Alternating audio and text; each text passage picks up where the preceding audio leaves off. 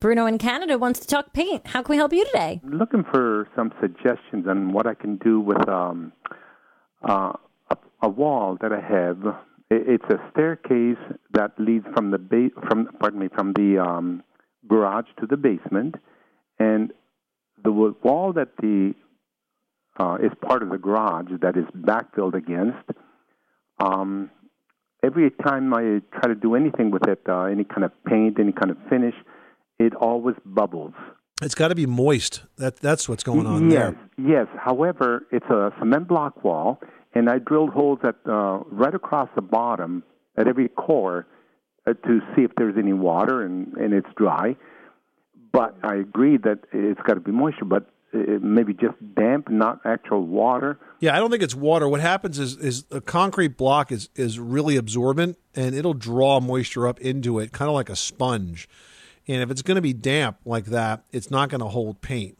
Are you using the paints that are designed for block walls? I've tried this paint that was supposed to be waterproof. Well, the other issue is that once you put the first coat of paint on, you're kind of cursed, because if that's separating from the block, anything you put above it is going to separate too. So it's separating from the first coat of paint.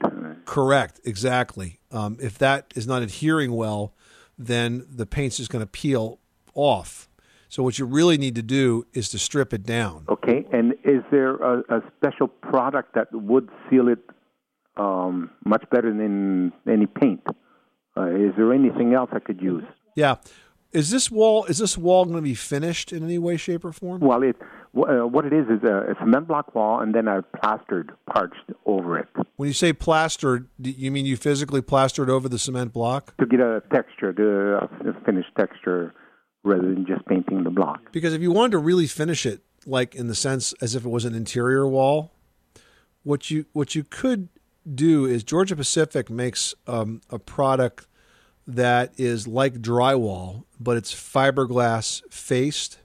It's called Den's Armor, and it's specifically designed for damp locations.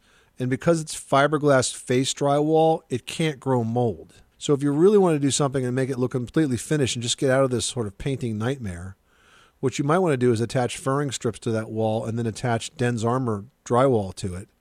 Then you can finish it like a real wall. Okay. Good luck with that project. Thanks so much for calling us at 888-MONEY-PIT.